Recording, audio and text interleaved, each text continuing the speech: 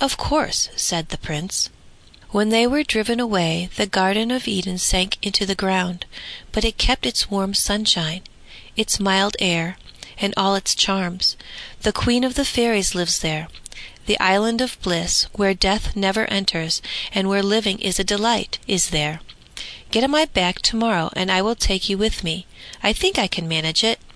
But you mustn't talk now. I want to go to sleep."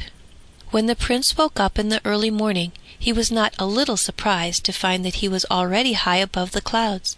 He was sitting on the back of the East Wind, who was holding him carefully. They were so high up that woods and fields, rivers and lakes looked like a large colored map. "Good morning," said the East Wind. "You may as well sleep a little longer, for there is not much to be seen in this flat country below us, unless you want to count the churches. They look like chalk dots on the green board." He called the fields and meadows the green board. "It was very rude of me to leave without saying good-bye to your mother and brothers," said the Prince. "One is excused when one is asleep," said the East Wind, and they flew on faster than ever. You could mark their flight by the rustling of the trees as they passed over the woods, and whenever they crossed a lake or the sea, the waves rose and the great ships dipped low down in the water, like floating swans.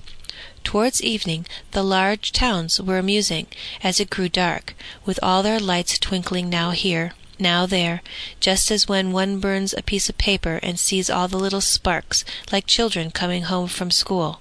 The Prince clapped his hands, but the East Wind told him he had better leave off and hold tight, or he might fall and find himself hanging onto a church steeple. The eagle in the great forest flew swiftly, but the East Wind flew more swiftly still. The Cossack on his little horse sped fast over the plains, but the Prince sped faster still. "Now you can see the Himalayas," said the East Wind. "They are the highest mountains in Asia. We shall soon reach the Garden of Paradise." They took a more southerly direction, and the air became scented with spices and flowers.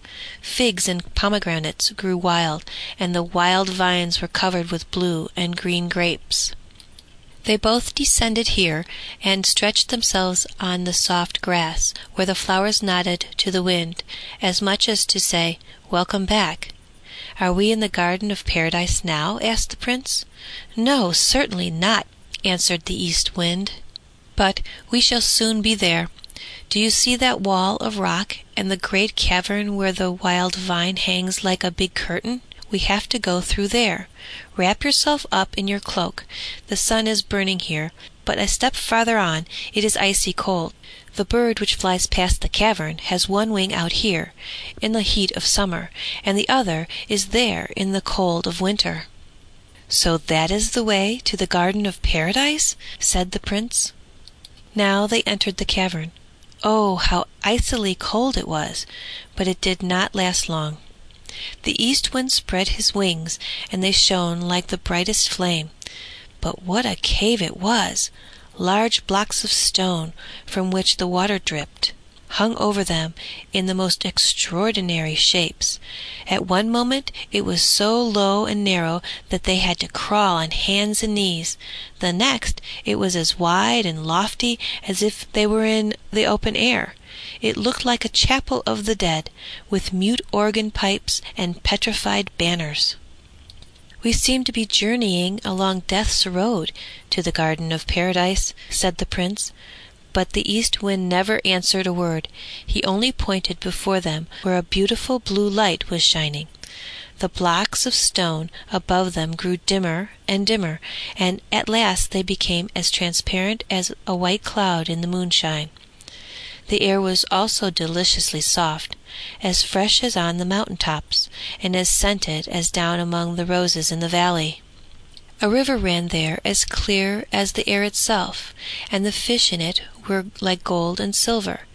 Purple eels, which gave out blue sparks with every curve, gambolled about in the water, and the broad leaves of the water lilies were tinged with the hues of the rainbow, while the flower itself was like a fiery orange flame, nourished by the water, just as oil keeps a lamp constantly burning. a firm bridge of marble, as delicately and skilfully carved as if it were lace and glass beads.